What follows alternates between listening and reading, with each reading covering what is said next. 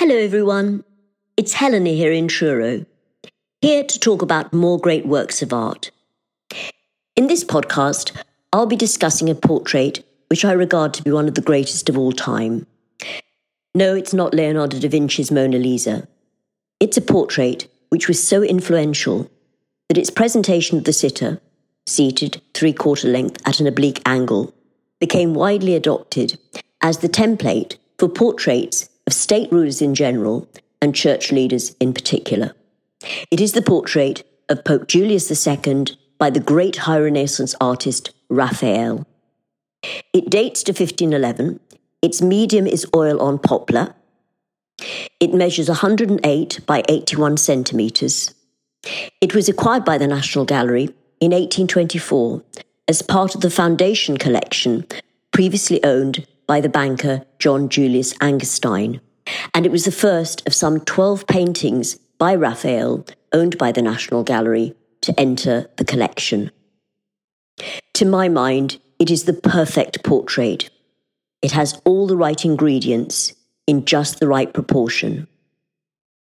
Raphael has captured an extremely good likeness of the Pope. He's given us an insight into his personality, his character, his tastes and accomplishments. He's exquisitely rendered for us the different textures and materials of the Pope's clothing, and he's modelled so brilliantly the body of the Pope that we can make out beneath the layer of skin and even the clothing the articulation and structure of the bones, the veins and muscles. The composition and arrangement of the painting is beautiful, from the positioning of the Pope's head between the finials of the chair to the centering of his handkerchiefed hand. And he's supported by this wonderful colour harmony of the green, the red and the white, which enhances the aesthetic appeal of the painting without in any way distracting from what should be the focus of our attention, the Pope himself. I never tire of spending time with this painting, reflecting on the character of the Pope, wondering what he's really thinking, as we'll never know for sure, and immersing myself in the overall beauty of the work, admiring the way in which the artist almost effortlessly draws together all the elements of his craft to produce and present us with this superb portrait. So I recommend, if you've not already done so, that you download from the National Gallery's website an image of the painting so we can explore it together and discover what makes it this great masterpiece. When I saw the painting for the very first time, I was struck by two distinct features. One is its honesty. Pope Julius II was 68 years old when he commissioned the work from Raphael, a ripe old age in those days when the average life expectancy was between 30 and 40. He died in February 1513, less than 2 years after the painting had been completed. And in the last years of his life, he was plagued by ill health. Indeed, around the time that this portrait was commissioned, he fell gravely ill, and his condition was so serious that he was administered the last rites. So in 1511, the Pope was not only elderly, he was seriously ill, and Raphael does not hide that fact from us. There's no airbrushing, no concessions to illness nor age. The Pope's shoulders and back are hunched. He's somewhat slumped in the chair, tilted to one side, reflecting his fragile state. His eyes betray a mood of melancholy, deep sunk into the sockets, and there are dark shadows beneath them, suggesting lack of sleep due to ill health and possibly a troubled mind. His facial skin is sagging, forming bags which are most notable around the cheekbones and upper lip, and there are deep furrowed lines, particularly from the bottom of his nostrils to the corners of his mouth. His grizzly grey eyebrows make an interesting contrast to the smooth, shiny forehead, and they perfectly complement his rather splendid grey-white beard. It appears to have been recently brushed, given its fluffy appearance, but it's also somewhat unevenly trimmed, suggesting that the Pope has somewhat neglected his personal appearance in recent times, due no doubt to there being more pressing matters on his mind. And it's clear that he hasn't shaven in a while, given the number of facial hairs above the upper lip. His head is topped by a velvet red cap trimmed with ermine, and judging by its compact size, one would guess it doesn't conceal much hair beneath it. He wears a pensive, sorrowful expression. He's lost in his own thoughts, oblivious of our presence, and it may be that due to his recent bout of illness, he's been forced to contemplate his frailty and mortality. So a very frank, a very honest portrait of the Pope. And we know this is the case because we have eyewitnesses to testify to this. According to Vasari, who wrote Lives of the Great Artists and included in his biography a chapter on Raphael, when the portrait was put on display in the Church of Santa Maria del Popolo in September 1513, 7 months after the Pope's death, people flocked to see it. And they were astonished and frightened by the experience, because the portrait bore such a striking resemblance to the Pope and was so full of life, so animated, that they were convinced they were in the living presence of the man himself.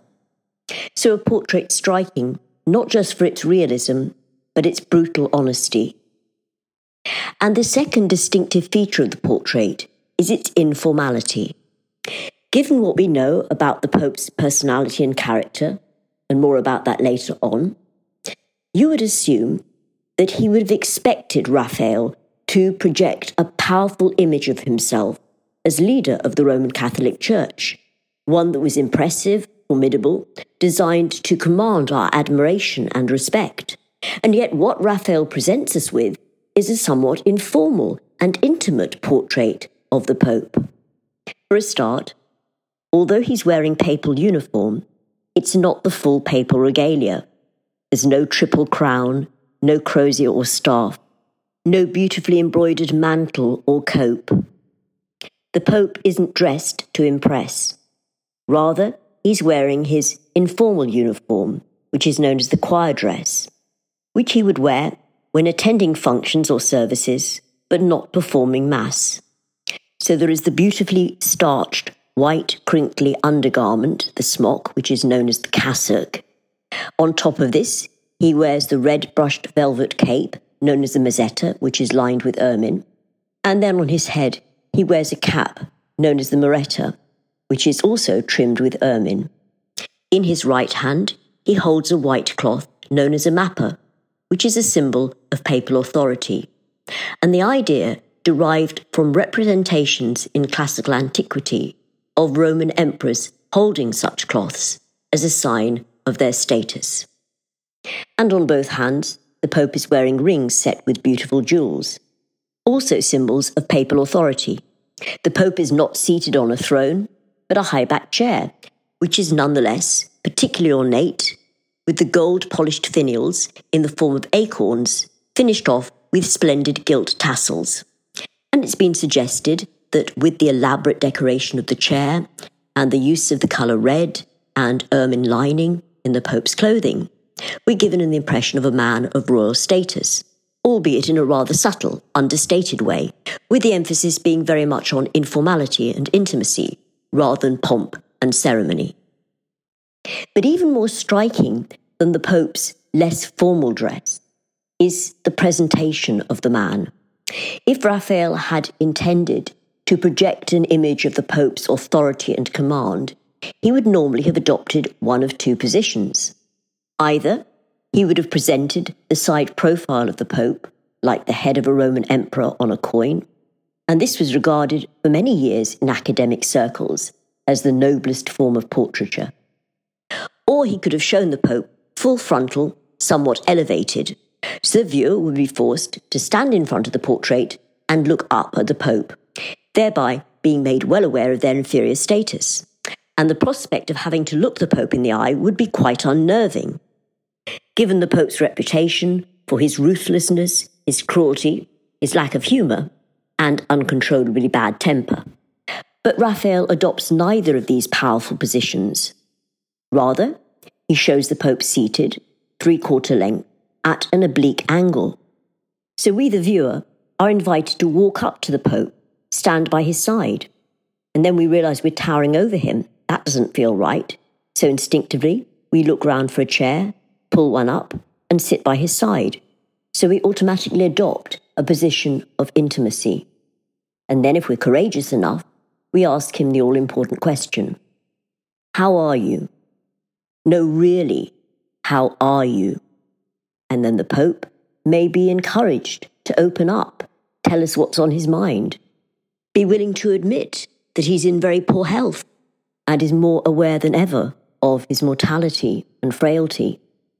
And he's beginning to feel more than ever the pressures of the job. I mean, he's always had enemies, most notably the French king, but at this time, he's feeling their power and influence more than ever, and is all too well aware how his position and authority as Pope is being seriously undermined. So he's feeling sick and vulnerable. But while he might be willing to admit to these feelings in private to his close friends and advisors, would he be willing to share them with the general public? I doubt it.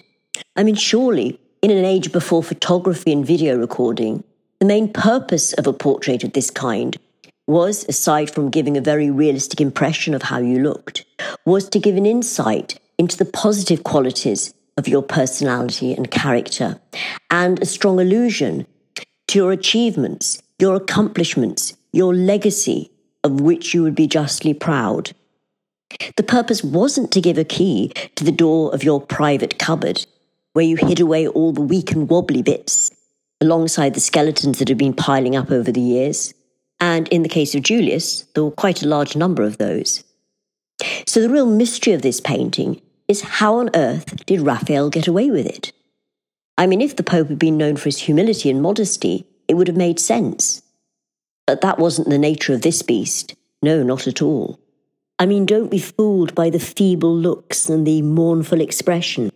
This was a man who was known for his virility, his ruthless ambition, brutal determination, and fearsome temper.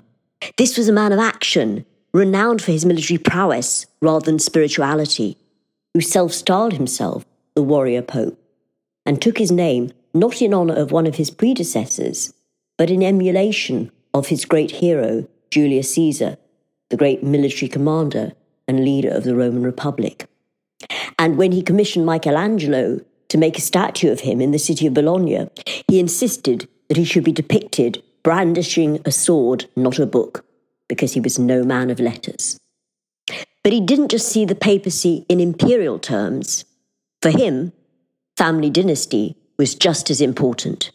His uncle had been Pope, Sixtus IV, so why not he? And indeed, he was very proud of his family connections. The portrait makes that clear. Look closely at the gold finials of the chair. They are in the form of acorns. The acorn is the fruit of the oak tree, and the Pope's family surname was Della Rovere, which means of the oak. So here we have a very clear rebus, which is a visual pun on his surname.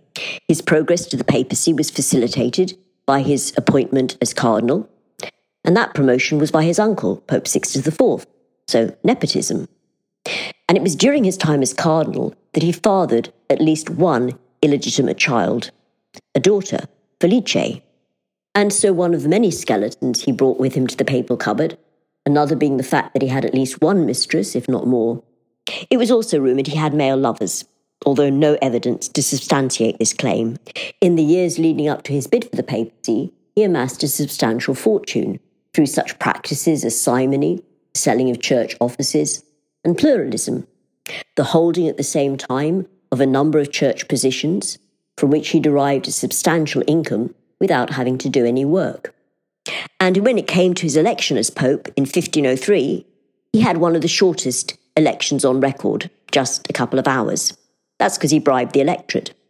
And there were only 2 votes not cast in his favour. And one of them was his own, because he wasn't allowed to vote for himself. On becoming Pope, all his policies were directed to realising his grand imperial vision of restoring Rome to its former glory and consolidating and expanding the papal territory. He was very successful in this respect. During his papacy, the land owned by the Vatican was greatly increased. One notable loss was the city of Bologna, whose sovereignty was lost to the French after defeat in battle in 1510. The Pope fell gravely ill, and during his convalescence he grew a beard, which he claimed was penitential, a beard he vowed not to shave off until the French had been driven from the Italian peninsula.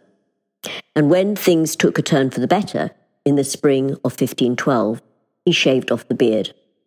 So he only wore a beard for a short period of time, but it was long enough to make it an acceptable practice for popes in particular, and Roman Catholic clergy in general, to wear beards.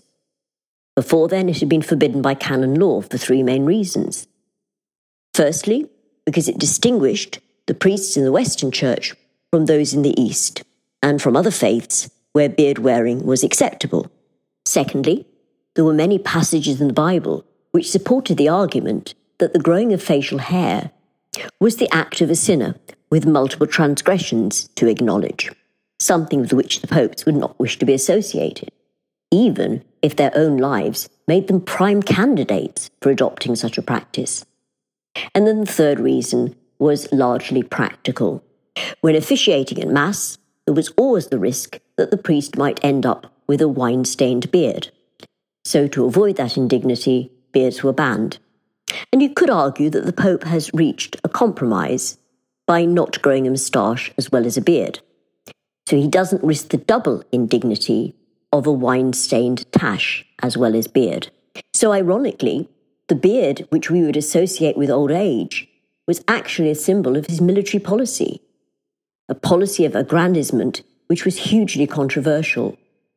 The Pope had his critics, who thought that he was more concerned with material and temporal matters than spiritual, and the Pope would have vehemently defended his policy on the grounds that if the Church was going to be successful in defeating its greatest enemy, the infidel, in the form of Islam, it had to be strong politically, financially, and economically. And the larger the territory over which the papacy had sovereignty and influence, the more successful its policy would be. Then, with rival faiths and critics within the Church who undermined its authority defeated, it could focus on its principal purpose, the saving of souls. Together with his policy of aggrandizement came his determination to restore Rome to its former glory. He may not have been a man of letters, but he certainly was a man of great vision, and he shared with many artists the conviction that it was through the visual arts that the revival and renewal of Rome could best be achieved. And so he continued the policy of his notorious predecessor, the controversial bourgeois Pope Alexander VI, of redecorating the papal apartments, building new churches, restoring existing ones, rebuilding St. Peter's Basilica, and furnishing all these wonderful buildings with great works of art. It was a controversial policy, it was very extravagant, and it was funded largely through his military campaigns and the sale of indulgences, prayers said for the salvation of souls. This latter church abuse was hugely criticised by reformers, such as Erasmus, who, when he was spending time in Rome in 1509, wrote a blistering satire on the Pope entitled Julius Excluded from Paradise. And also Martin Luther, who, when he came to Rome in 1511, famously proclaimed, "I would not have missed seeing Rome for 1,000 florins, for then I might have been accused of being unjust to the Pope." And again, Julius would have had an answer to his critics, that no money spent for the purpose of glorifying God was extravagant. The more lavish the expenditure, the greater God was glorified. And as God's representative on earth, any expenditure which enhanced the reputation and prestige of his office, he accepted as the earthly reflection of God's much greater glory in heaven. In other words, he'd accept any glory on God's behalf. So through this brief analysis of Julius's papacy, we get two very clear images of him. One as the warrior pope, the defender of papal territory, and secondly, as the great patron of the arts, both which are far removed from this alternative image of him as a weak, feeble, elderly, and sick man, which makes Raphael's portrait all the more astonishing. and raises the question once again, how on earth did he get away with it? Well, I've given some consideration to this question and come up with a possible answer. I believe that Raphael convinced the Pope, if he needed any convincing, that the portrait showed him in a very favourable, flattering and positive light. That he persuaded the Pope, if, again, he needed any persuasion, that his more indirect, subtle, informal, understated, intimate approach was far more effective in conveying ideas of the Pope's status, his command, his authority, and revealing to us his attributes, accomplishments, and legacy than a more direct, predictable, overstated, almost in-your-face sort of approach would have done.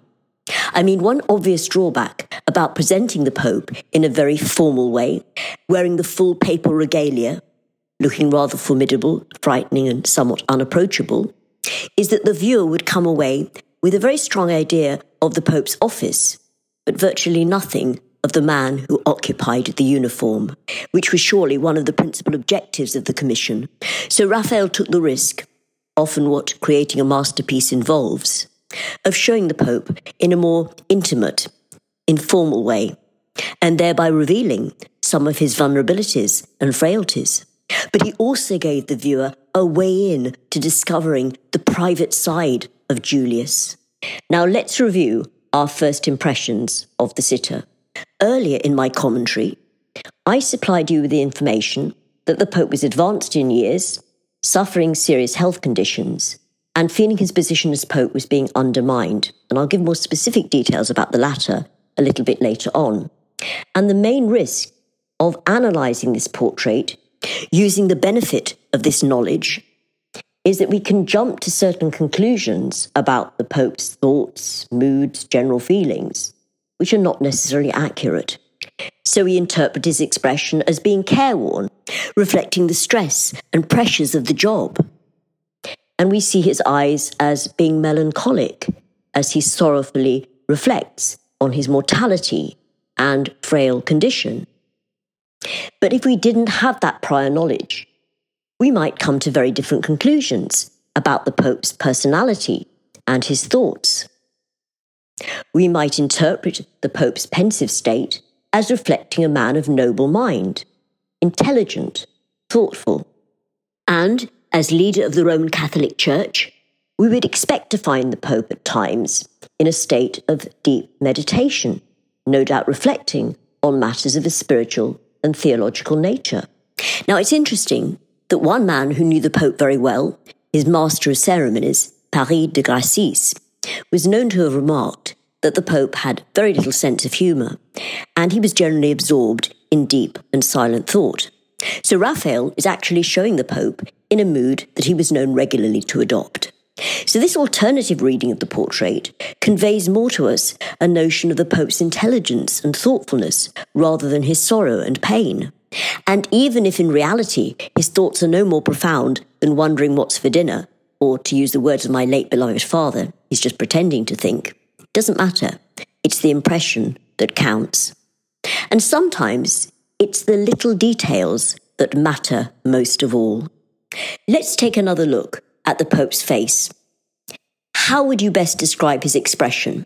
Would you say the Pope looks thoughtful, possibly? Or sorrowful? Or maybe a combination of the two? How about resolute and determined? Now, I can see that that might not immediately spring to mind, but that's because we've been focusing our attention on the eyes at the expense of the mouth. That's where we now need to look, and it's where Raphael reveals his genius to us. Few artists possessed his ability to show what lies beneath exterior surfaces or structures.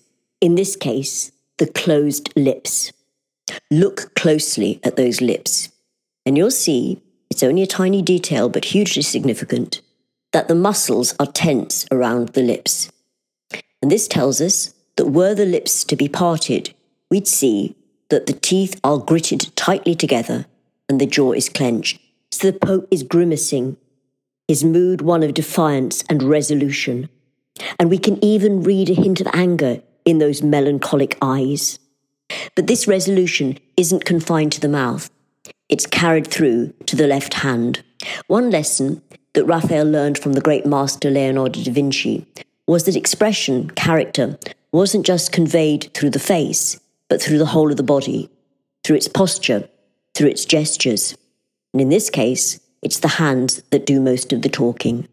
Each hand is held in a distinctive pose, which reflect different aspects of the Pope's personality, and this manifested itself in the objectives he pursued and his accomplishments and achievements. Let's look at the right hand first of all. Now, our vision is drawn to the hand very subtly and cleverly by Raphael through the vertical line, which starts above the Pope's head, where the green silk damask curtains meet, and it continues down to where the two sections of the cape meet at the front, made more distinct for us by the white ermine lining, and the line continues down to the hand. The posture is restful and relaxed, the grip firm enough to hold the mapper, but not unduly firm so as to show off protruding veins or muscles. Rather, we focus our attention on the rings with the inlaid jewels which adorn his hand. This is the sensitive, cultural side of the Pope. He may have been no man of letters, but he was a man of vision and a great connoisseur of the arts. And he understood the important part that the visual arts could play in restoring both the papacy and Rome, the eternal city, to its former glory. So this is the man who commissioned Bramante to design the Belvedere and begin the rebuilding of St. Peter's Basilica. He commissioned Michelangelo to design the ceiling of the Sistine Chapel showing the Last Judgment, and Raphael to produce frescoes for the papal apartments, which resulted in one of the greatest works of the Renaissance, the School of Athens. So through this sensitive, bejeweled right hand, we are presented with the Pope as the greatest patron of the Renaissance and one of the greatest patrons of all time. And then we turn to the left hand. What a contrast. This hand, dramatically foreshortened so the knuckles break into our space, grips the arm of the chair as though the Pope's life depended upon it. It's a continuation of the gritted teeth and the clenched jaw. This is the contrasting side of the Pope's character and personality, the man of action, known for his ruthless ambition, the self-styled warrior Pope, who pursued an aggressive policy of aggrandizement, who would lead his troops into battle with the famous cry, "Drive out the barbarians," and left to his successors an enlarged papal state and a renewed, confident and powerful papacy. It's as though through the portrait he's proclaiming, "I may be physically feeble, but I'm not finished yet. I may be downhearted and dejected, but I'm defiant and I'm not defeated. Write me off at your peril." And the portrait is somewhat prophetic because the Pope proved through his actions the validity of his statement. For in the autumn of 1511, he suffered a serious threat to his position and authority as Pope. A group of distant cardinals, supported by the French king, Louis XII, and the Emperor Maximilian, summoned an unauthorized council which met at Pisa, which denounced the Pope and threatened him with deposition. He retaliated by summoning the Fifth Lateran Council in the spring of 1512, and though he was too ill to attend many of the sessions, he managed to secure the agreement of both the French king and the Emperor Maximilian to repudiate the unauthorized council and its decrees and to formally adhere to the Fifth Lateran Council. It was one of Julius's great triumphs because by that determined action, he re-established his position as Pope. And even in the final month of his life, he remained active, seeing through legislation which made simony, the selling of church offices, unlawful, a practice which he had widely used himself, but was nonetheless very keen to stamp out. And Raphael has perfectly captured for us in this portrait the image of a man who, though made feeble by ill health and age, mentally is as strong as ever, retaining his focus, purpose, determination and resolution till the very end. And I think the Pope recognized these great qualities in the painting, the combination of outward frailty with inner strength and resolution, and ceremony and dignity with intimacy and informality. He recognized that Raphael's approach encouraged the viewer to empathize with his character and admire his achievements and accomplishments. So I believe the Pope was very satisfied with the result. But there is another theory, and that is that the Pope had no objections to be shown in a somewhat vulnerable light, because he never intended the work to be seen by the general public. Rather, it was commissioned as a votive portrait, which would be placed in the church of Santa Maria del Popolo after his death, and in front of which prayers would be said for the salvation of his soul. But as we've seen, this didn't happen. The public were invited to view the painting when it was put on display in the church of Santa Maria del Popolo in September 1512 for 8 days to celebrate the feast of the Virgin Mary. And it became so influential, it was adopted as the standard template for portraits of popes, notably by Titian, Diego, Velázquez, and even in the 20th century, Francis Bacon in 1953 did his own controversial take on Velázquez's Pope Innocent X. And then this raises the question, if the Pope did not intend the painting to be seen by the public, why were his wishes not respected? And I come back to the conclusion that whether the Pope intended it to be seen by the few or the many, he was greatly satisfied with the portrait that Raphael had produced of him. Had he not been so, he would almost certainly have rejected it. I mean, this was a man who wasn't bothered about hurting people's feelings. When Raphael was given the commission to redecorate the papal apartments, he was one of a number of artists assigned to this task. But when the Pope became aware of his superior talent, he dismissed all the other artists and gave Raphael the authority to paint over the work they'd already completed. To call that ruthless would be an understatement. So this was a man who, had he rejected Raphael's work, would have lost no sleep over his decision. So my conclusion is that the Pope was greatly satisfied with the portrait, and it's not difficult to see why. As I mentioned at the beginning, it's the perfect portrait, all the right ingredients in just the right proportion. And we've looked at 2 of those ingredients so far, the way in which Raphael captures a very honest but realistic likeness of the man, and gives us an insight into his personality, his character, his attributes and achievements in a very subtle and understated way. And what I would like to do in the remaining minutes of this podcast is to look at other features of the portrait which make it such an outstanding work of art. One great delight of the painting is the way in which Raphael exquisitely renders the different textures and materials of the Pope's clothing. We can almost feel between our fingers the softness of the pleated cassock, and contrast that with the silk satin sheen of the sleeves, closely fitting at the wrists, courtesy of those exquisite white buttons. We can luxuriate in the sumptuous material of the red velvet cape, beautifully lined with expensive ermine, which, though a similar shade to his beard and eyebrows, is clearly, visibly, much, much softer to the touch. And look at those mischievous, crafty details, such as where a wayward strand of ermine has got caught between the button and the buttonhole of his cape. And as a contrast to the softness and satin and sheen effects of the clothing, he captures the crispness of those jewels set in the rings adorning his fingers. And look at the superlative modelling of the Pope's face and body. We get the real 3D effect and a revelation of the structure that supports the outer skin. Particularly striking is where Raphael has defined the planes of the Pope's forehead where they meet at the temples, as we get this transition from light to shadow. It's utterly divine. But the pièce de résistance has to be the reflection caught in the polished gold finials of the high-backed chair. Not only do we see a reflection of the Pope's red cap, but also that of a partitioned or mullioned window. And this detail has enabled historians to locate the room in the papal apartments where the Pope is likely to have sat for this portrait. With this attention to detail and striving for realism, Raphael reflects the influence of the Northern Renaissance artists such as Jan van Eyck and Roger van der Leyden.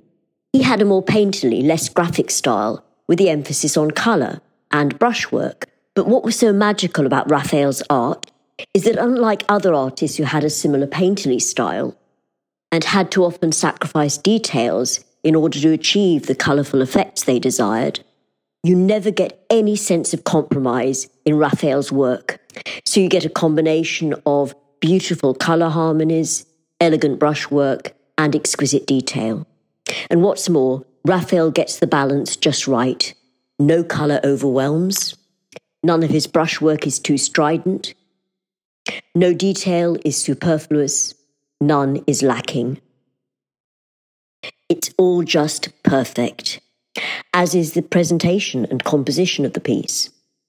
Although Raphael presents the Pope 3/4 length at an oblique angle, we feel he's really in the centre of the painting. And this is done through clever tricks like placing the head between the finials and centering the right hand through that vertical line described by where the curtains and the front sections of his cape meet. And then the image of the Pope is beautifully supported by this wonderful colour harmony of red, green and white. And note how the colours correspond to the jewels set in the rings on the Pope's right hand, red, white and green. Now, these are the colour of the theological virtues. Red is for charity, white is for faith, and green is for hope. The use of red and green is particularly effective because they're complementary colours. When shown alongside each other, they increase each other's vibrancy. Now, it's interesting that originally Raphael had planned to have a blue background and on it place gold images of the papal symbols, the cross keys of St. Peter and the papal tiara. Had he gone ahead with that scheme, it would have made the painting far too busy and served as a distraction from our main focus on the Pope. But thankfully, Raphael changed his mind and replaced the blue and gold with the present plain green background. It's thought that Raphael may have got the idea of using a green background from the portrait by Justice of Ghent of Julius's uncle, Pope Sixtus IV, which has as its background a green damask curtain. Raphael would have almost certainly seen this portrait because it hung in the ducal palace of his hometown of Urbino, where his father had been court painter. Now, over the years, those gold images of the papal symbols have come to the surface. If you look closely, you can make out the outline of the cross keys of St. Peter. These artistic variations, known as pentimenti, could be seen even more clearly when the painting was technically examined in 1969. At that time, it was thought that the National Gallery had one of a number of copies of the original painting. But the evidence of these pentimenti enabled them to conclude that they in fact had the original version, for the obvious reason that a copy won't have alterations. The artist responsible simply produces an identical version of the final work. In more recent times, they have also been able to give a more accurate dating for the portrait.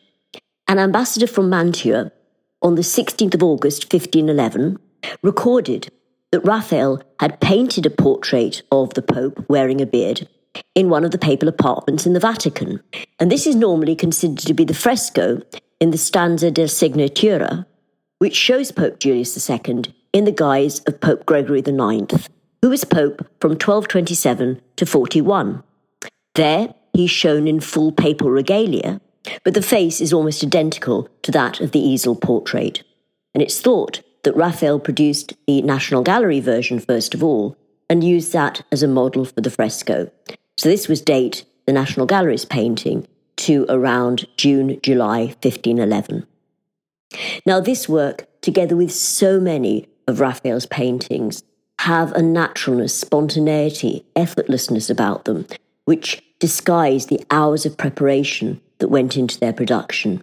And this feature of his working practice was made very clear at the special superlative exhibition on Raphael held recently at the National Gallery.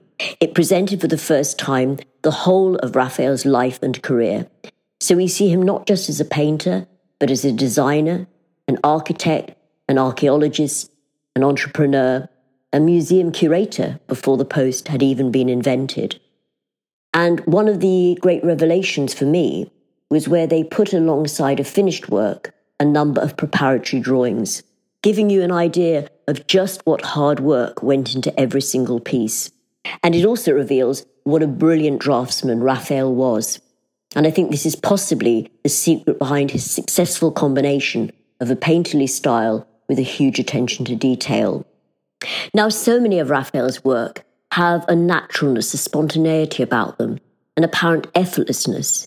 And this, combined with his incredible virtuosity, make his works the pictorial equivalent of Castiglione's Perfect Gentleman, as described in his hugely influential book, Il Cortegiano, or the Book of the Courtier, published in 1528.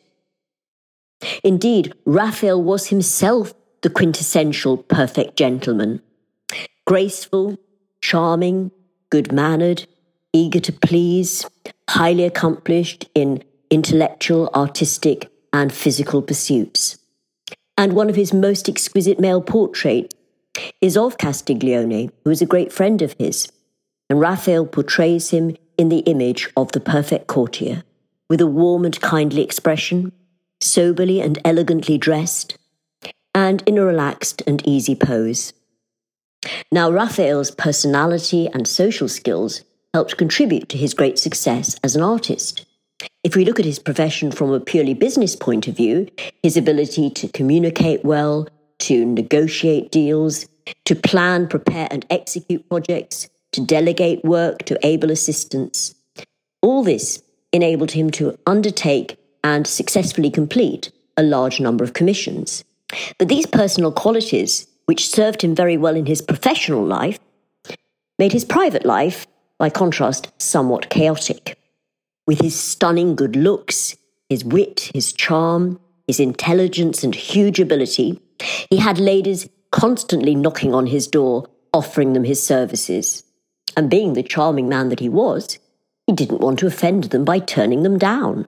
And his desire never to offend was well illustrated by the story of Cardinal Bibbieno, who offered Raphael the hand in marriage of his niece, Maria.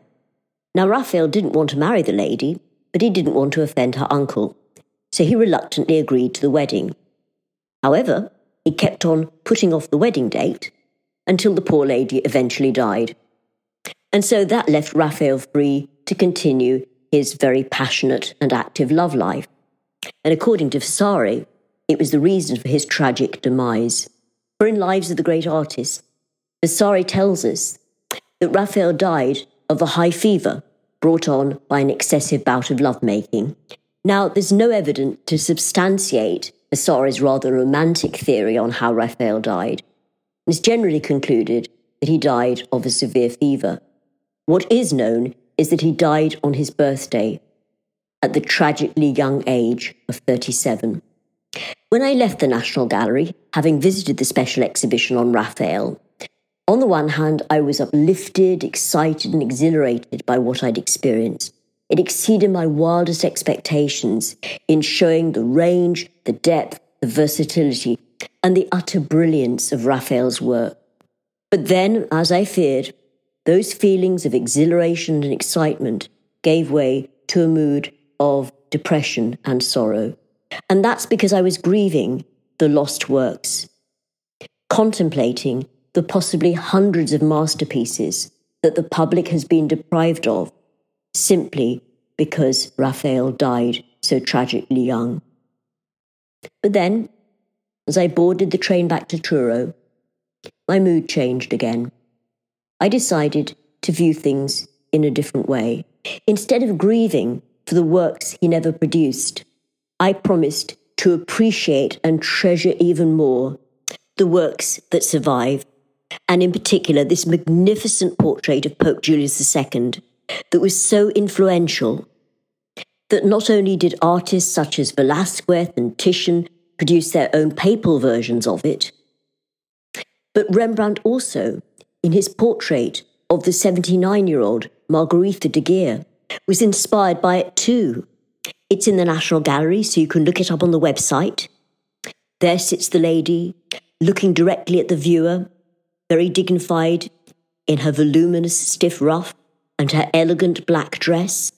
But look at the hands. The right hand holds a white cloth, the left grips the armrest of the chair. The same gestures found in the portrait of Pope Julius II. It can't be just a coincidence. So the Louvre can keep its Mona Lisa, with her enigmatic smile and eyes that follow you around the room. Give me any day the teeth-gritting, jaw-clenching, hand-grasping, jewel-glittering portrait of Pope Julius II, brilliantly brought to life by the genius known as Raphael.